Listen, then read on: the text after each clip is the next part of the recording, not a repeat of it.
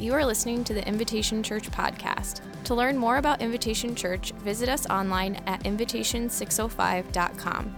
You can also download our app on iTunes and Google Play by searching for Invitation 605. I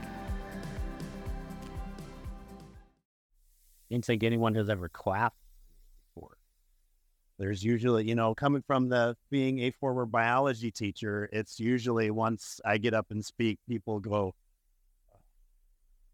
But, I wasn't going to talk a little bit about what I do, but I'll give the quick elevator spiel of my role at Lifeline Children's Services. And so Lifeline Children's Services, we do a lot of things. It's an international organization. We do global adoption. We do domestic adoption. We do pregnancy counseling and care for moms in unexpected pregnancies. We work in the foster care area, working with foster care families. We do family counseling, and we do family preservation. So family preservation is kind of my piece. I am the South Dakota director of Harbor Families. And so what we do is there's kind of a gap with families in crisis before foster care is necessary, before a family gets into a crisis so deep that children need to be removed from the home.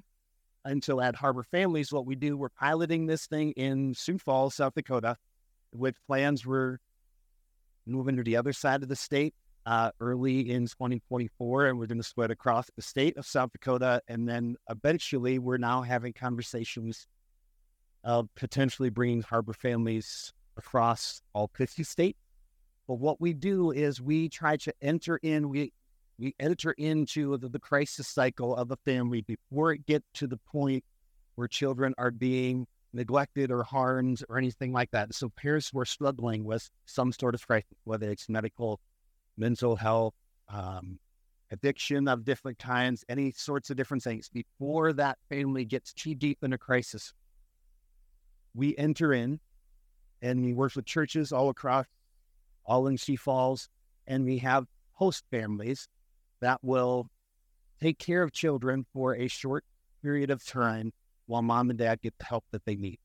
So whether they need to go to addiction counseling or rehab, or they have medical issues that these families don't have extended family or safe friends where their kid can be cared for in a safe way. And so we provide the family, we provide a mentor to walk alongside them, to help them work through the crisis that they're dealing with.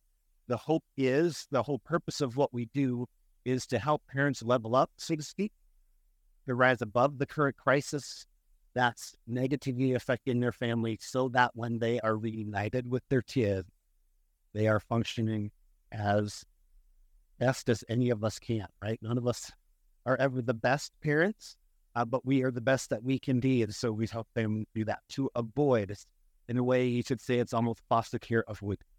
Not that foster care is bad, but we were to help those families before it gets to that crisis point with foster care is deemed necessary to care.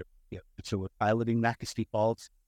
And in the last, in 2023, we provided safe place for, we're at 53 kids, while 38 sets of parents have worked through all sorts of different things. Well, that's what I do. Used to be a pastor, used to be a teacher, used to work for a discipleship leadership development organization, and this where that is like the intersection of three different paths was them. And so this preaching thing is something that I love. I actually miss it. I was a pastor for the previous 6 years before starting this earlier this year. And so we're in the Advent season, and it feels a little weird being in Advent season, but I'm not in this role. And so thank you. I know it wasn't your choice to have you here necessarily, but I'm here. So thank you for being so kind and welcome. So we're in John 1, and I'm going to start reading John 1 from the beginning through a few verses. We're going to zero in on some of it, but I'm going to read from verse 1 through verse 14, and then we'll dive into some pieces of it. So if you have your Bible or you have the app, open up to John 1 in your Bible, and the heading is the Word became flesh. That's the incarnation, right? The Word became living being walking among us. And so it starts in verse 1. We'd have a quick. In the beginning was the Word, and the Word was with God, and the Word was God. He was with God in the beginning. I need to use the honors.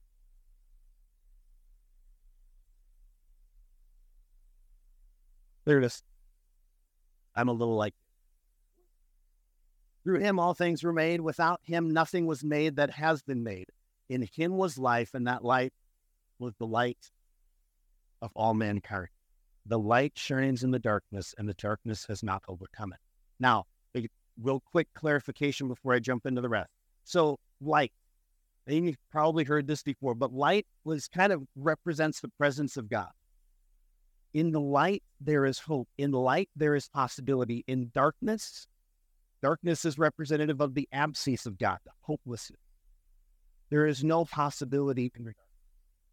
And so understanding this, in him was life, and that life was the light of all mankind, the hope, the possibility of all mankind. The light, that hope shines in the darkness, and the darkness will never overcome. There was a man sent from God, and his name was John. This is always the confusion. People always say, if you're a new Bible reader, start with the book of John. I've always thought that these first 9 verses are some of the most confusing verses in the entire Bible. In the beginning was the Word, and the Word was God, and the Word was with God. What? And then he's talking about John. So is John talking about himself in the third person, or is he a different John? But, many of you know this, but I always think, okay, maybe read John, but maybe start with chapter 2. It'll be a little less confusing. But he came as a witness to testify concerning that light, concerning that hope, concerning that possibility, so that through him all might believe. This John himself was not the hope. He came only as a witness. He was that light. The true light that gives light to everyone was coming into the world. He was in the world, and through the world, and through him, the world. And though I'm already confusing myself. And though the world was made through him, the world did not recognize him. He came to that which was his own, but his own did not receive him. Yet all he did receive him. To those who believed in his name, he gave the right to become children of God.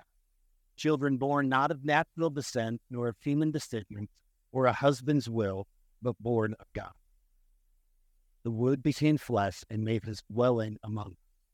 We have seen his glory, the glory of the one and only Son. He came from the Father, full of grace and truth. Let's pray, and then we'll jump into some of it. Heavenly Father, we thank you for your word, not just the written one, but Father, we thank you that this written word lived within us, and it lived and acted and breathed and was transformed and changed everything. You said, Father, open our eyes to see you, open our ears to hear you, open our minds and our hearts to be transformed by you when there's a word. Allow my words to actually play and what you had. Luckily,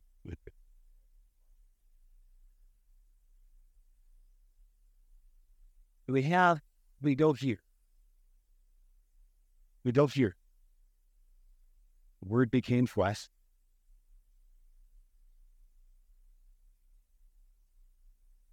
Not very states. So this one. There's a man sent from God whose name was John. He came. He's bringing up the light. He starts talking before we're really going to dive into verses 9 through 14. But I go back here because this is where he starts bringing up the light. And so we need to understand that before Jesus came, they have the written word of God, right? They have the stories of how God had worked throughout the Old Testament. They have the story of God's presence and how God was moving through his people. And so they have the written word. They have the written light, the written hope, the written possibility in front of them. But why did the people who already have the light of the written law need to have the light as the living expression of true morality? Why did they need to have the light identified or made flesh? What was it? If you think about this, They had the word, they had the stories, they had the history of their people walking through the sea and not even getting their feet wet. They had all these stories, all this history of God being real and God being present and God being redeeming. We needed something more. The light as an awareness of morality reflected God's holiness, but somehow his heart remained elusive.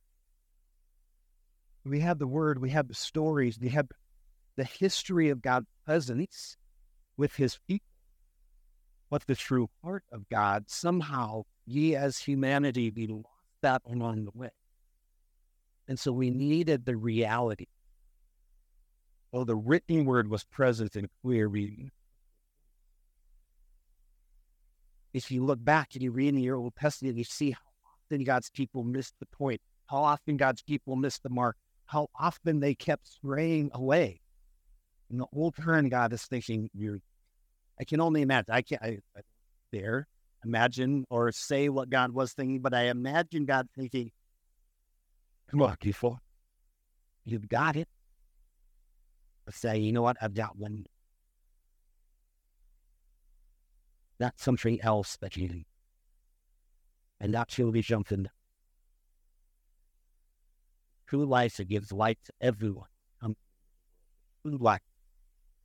True life. The New Testament concept of truth stresses being steadfast, being faithful, being dependable.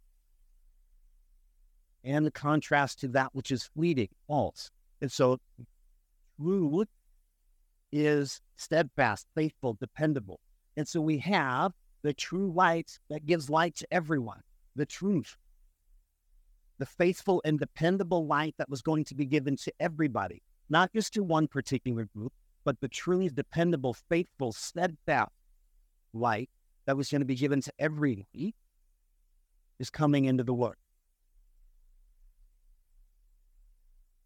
It says, he was in the world, and though the world was made through him, the world did not know.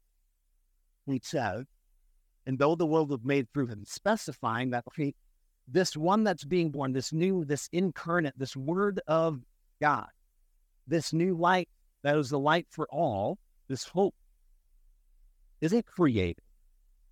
He is the creator. In the beginning was the Word. He was there at the very beginning. And he wasn't the creator, or he wasn't the created, he is the creator.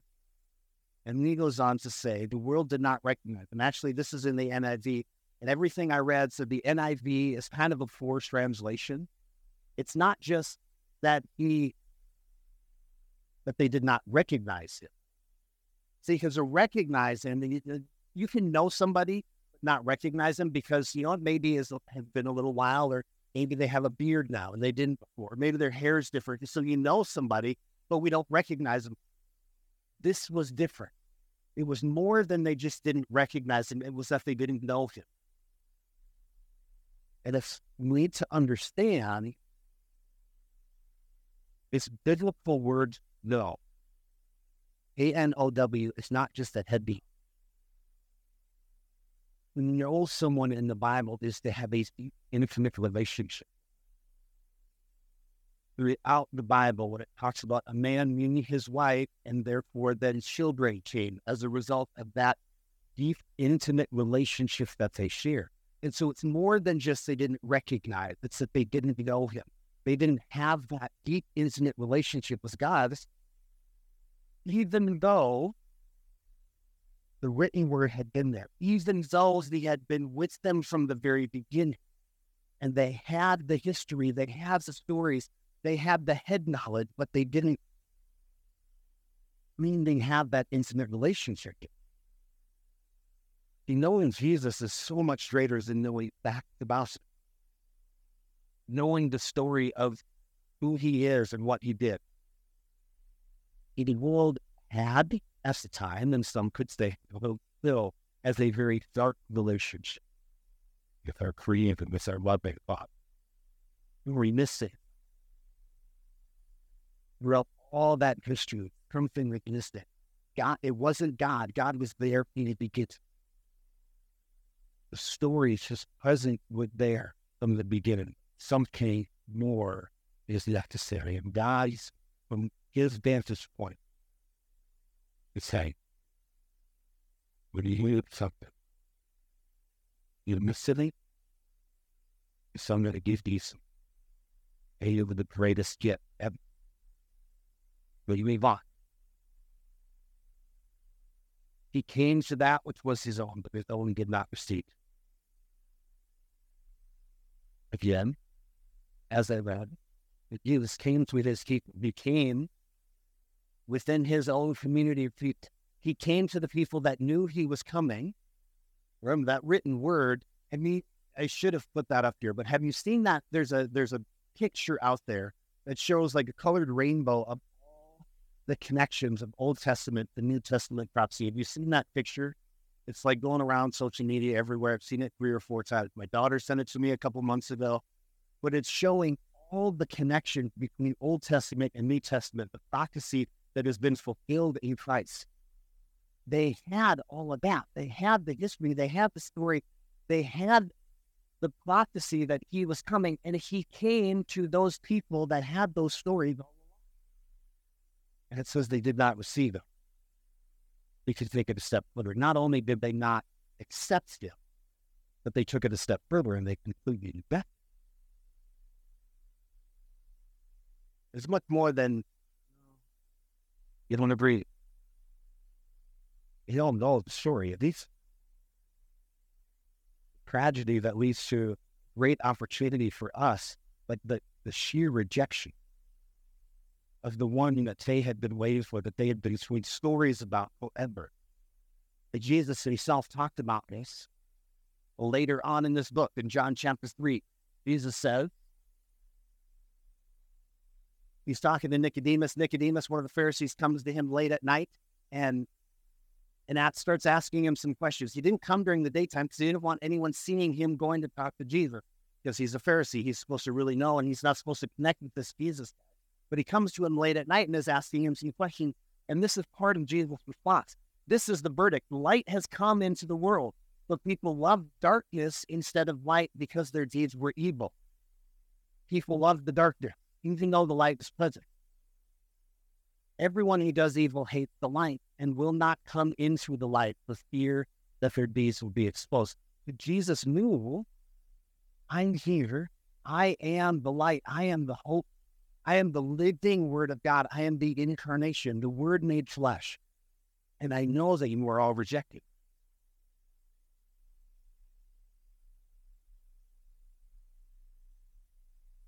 Getting the back was his own, but his own rejected. Yet all who did receive him, to those who believed in his name, he gave the right to become the children of God. Well, John was very careful about this. He talks about, yet to all who did receive him and all who believed in his name. There is a receive that is a noun. It is just a thing. But there is also in the original language, there is a receive that is a verb. It's aggressively accept with intention. So John is saying, yet to all who aggressively accept Christ with intention. Not just, okay.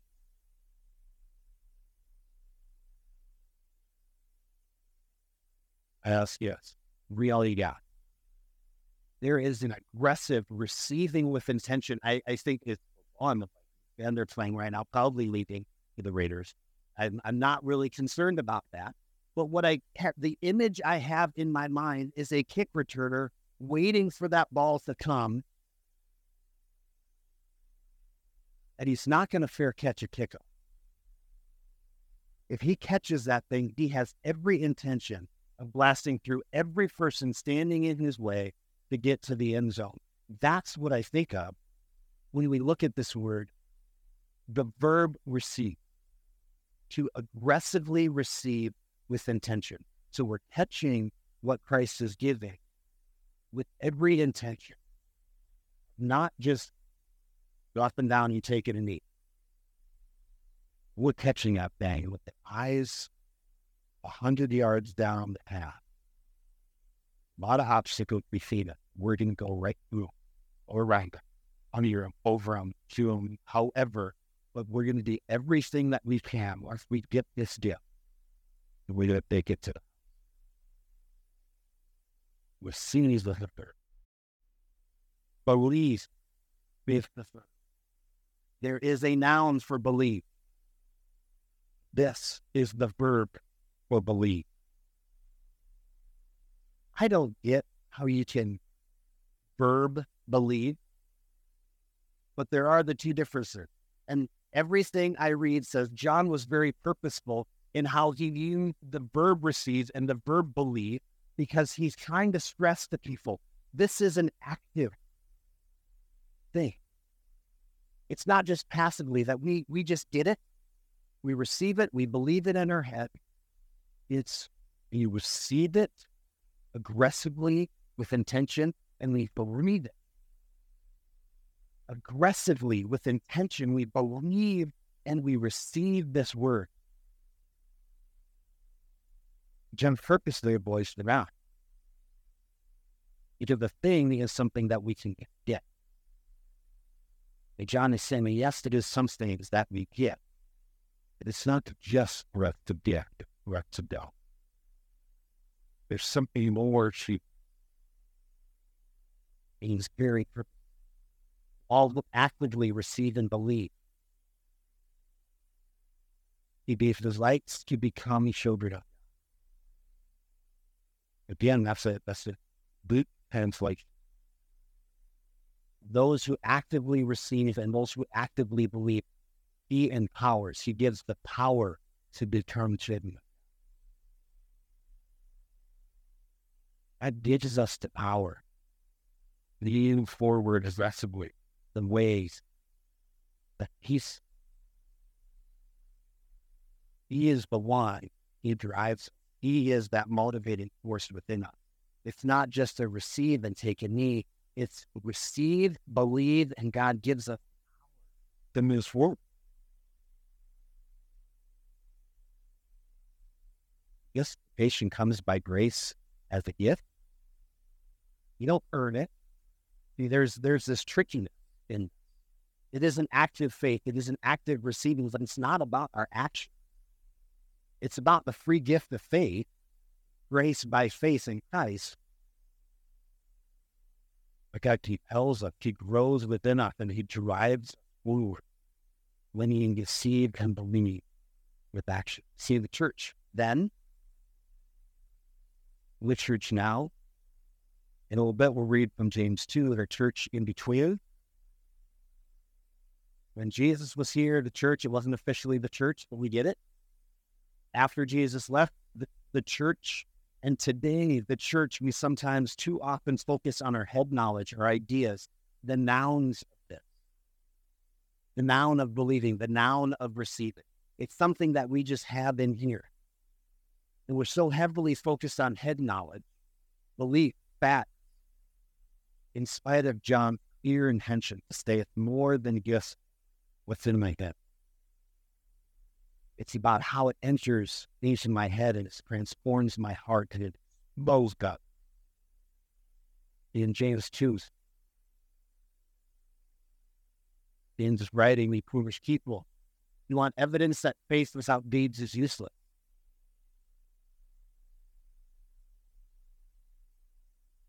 And now that 20 should be on the bottom. 20 easily comes after 18 and 19. Well, I paused for a minute thinking, wait a second, that's the end. But some will say, you have faith, I have deeds. Show me your faith without deeds, and I'll show you my faith by my deeds. What James is reminding us that people will see our faith. People will see our belief when we receive it aggressively with intention. They'll see it lived out, flowing out of us in all that we do. You believe that there is one God good. Even the demons believe that. You believe? Great. Here's a good step. But if it stays there, if it stays with the knowledge of belief, It doesn't transform into the verb of belief and the aggressive receiving with intention. It's reminding us the good in it. It's always this fine line. You don't earn our salvation. It is a free gift to pay. It's the grace that God gives us by our faith. It ends with me, it ends in my head and my heart, and it doesn't come exploding out of it. James and John are both saying, wait a second, there's more. There's more to it than you. If our head knowledge and its information about the word was enough, I didn't need to see.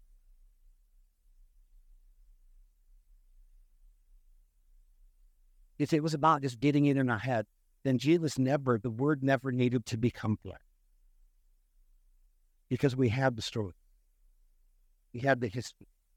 We have all those incredible miracles that got people walked through with God by their side. And if that was enough, that understanding, that brain knowledge, information, if that was enough, then there was no point in it. But God saw that we needed.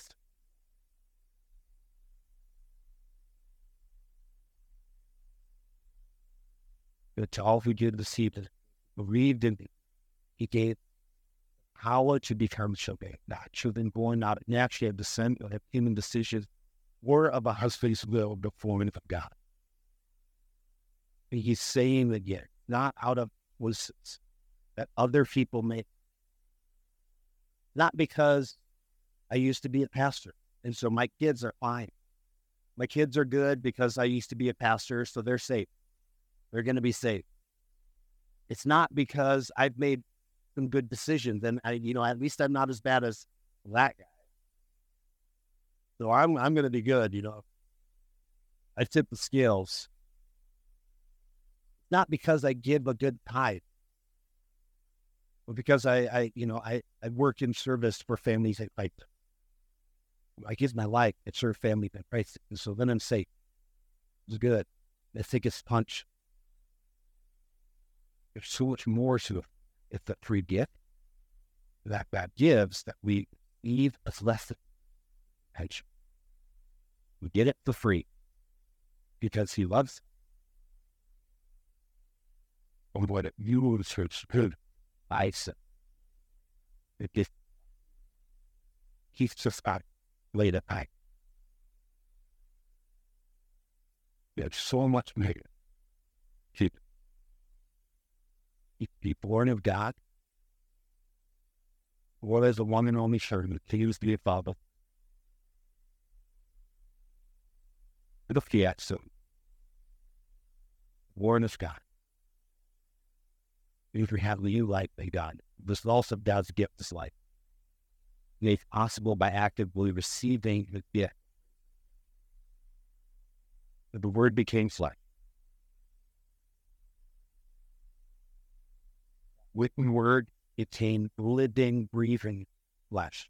Became human in our present frail and mortal condition. The God of all power and might, weak and feeble, wept. Why? And it's not only that. That's what I understand. Richie Hutchinson talked about how he ate his yam, his tabernacle. He dwelt in our presence. He pitched his tent. He tabernacled with us. The tabernacle represented the place of the law, the abode of God, God's home, the source of revelation, the site of sacrifice, and the focus of worship. God came and tabernacled with us. In the Old Testament, the tabernacle was all those things: place of law, the house of God, the source of revelation, the site of sacrifice, and the focus of worship. Now in this new covenant, the Word became flesh and dwelt among us. That means that Jesus became all of these things. Jesus is the place of the law. Jesus is the living, breathing, own existence of God. Jesus is the source of revelation. He is the site of our sacrifice. He is the focus of our worship. Jesus became these things, and we have seen His glory. Jesus himself lived, walked, and taught among your thoughts. So often I hear people say, if I could just stand beside you right now, then I was like, I could see him, and I could feel him, and I could touch him, then I was believe, because if he was be real, he is, if the lucky you breathe, and we've seen his glory, unsurpassed grace, wealth, tenderness, wisdom, purity, spirituality. He just walked that weird dichotomy of majesty and meekness, richness and poverty, power and meteor. He navigated all those things, the beatitude, how he lived, finding that happy medium between two extremes, power, weakness, richness, poverty. Things should be contrasting to improve that. When it's set.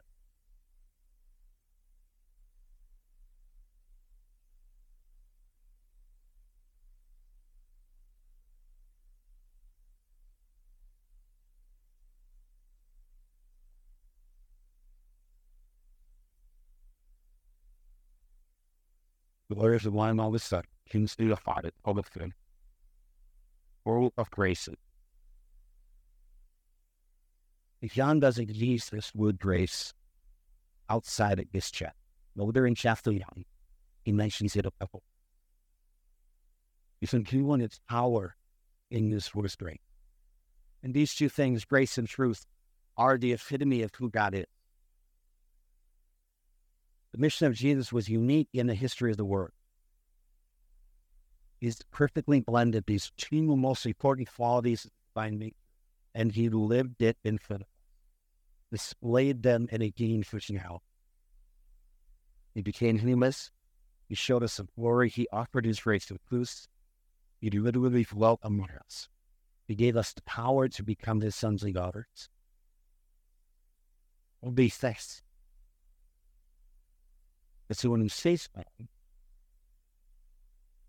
the incarnation, back in the day, our daughter, he's in college, came back to college wearing bracelets and the blast him like 15 years ago. And what would Jesus do, bracelet? Right? What would Jesus do in a situation that you're facing? Ask yourself, what would you do? And it always kind of bugs me. Because in many cases, we know what he. What I always ask myself is, how did Jesus?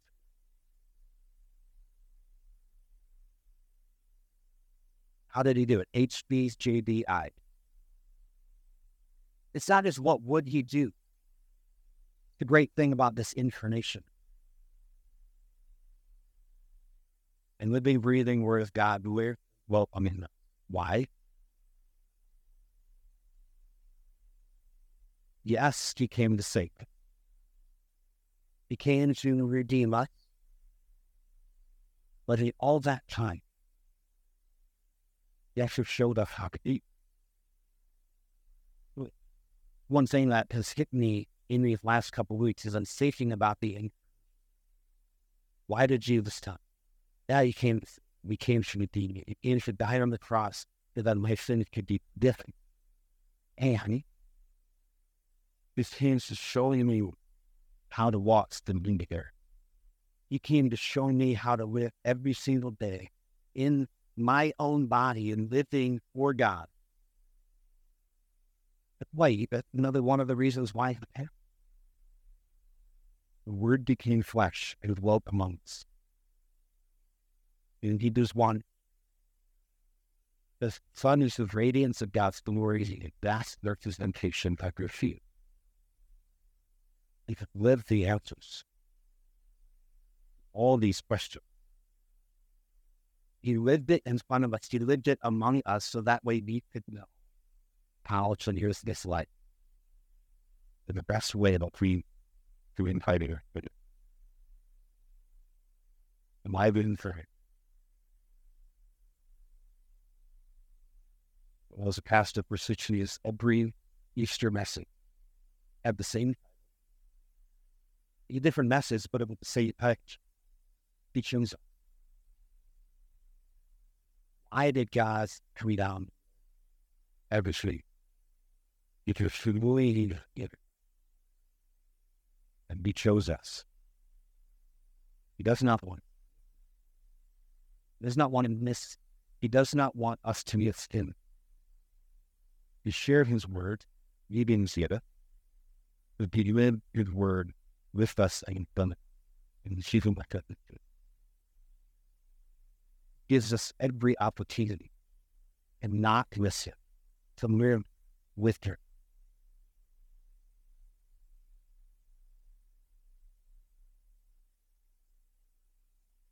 If you in my research, I did not realize what had the Kansas was in the words about pride. We had that. We hit us to it. But I did not know that he was the follower of Christ, and I ran across this book. This is the most cherished possession.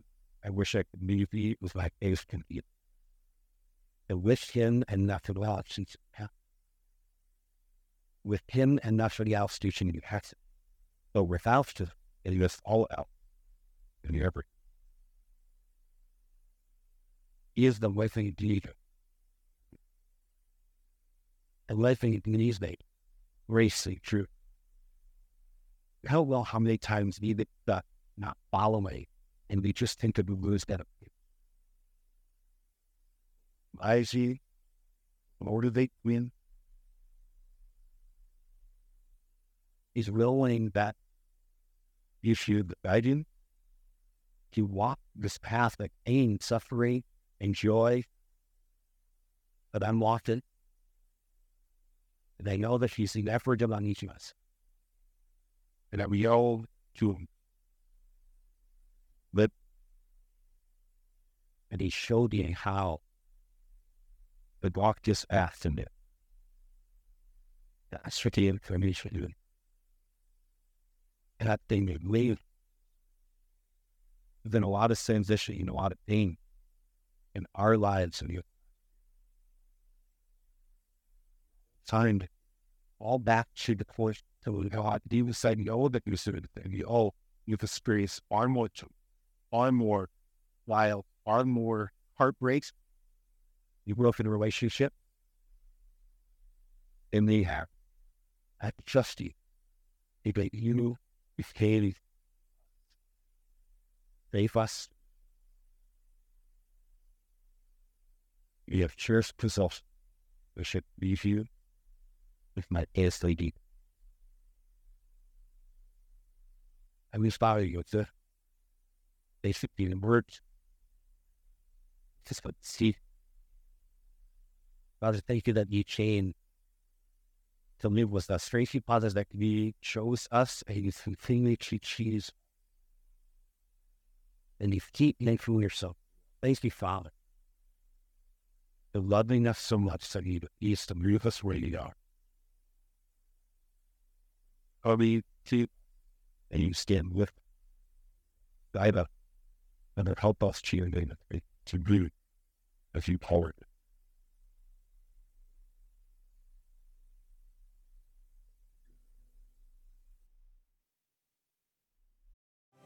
Thank you so much for joining us on the Invitation Church podcast. I want to encourage you to take the message that you just heard and receive every part of it. Every promise from God, every declaration of His great love for you, every word of hope, every reminder that you have been made for more. Allow what you've heard to take root in your soul, to allow Jesus to do the deep work that only He can do. I also want to encourage you to be part of what we are doing here at Invitation as we invite people to live the way of Jesus. Go to the app and become a regular giver, an investor in the story that God is writing in this place. Also, if you found the message meaningful, we'd love to have you share it with someone else as you partner with us in carrying the message beyond the walls of the church. I want to thank you for being here with us. Grace and peace.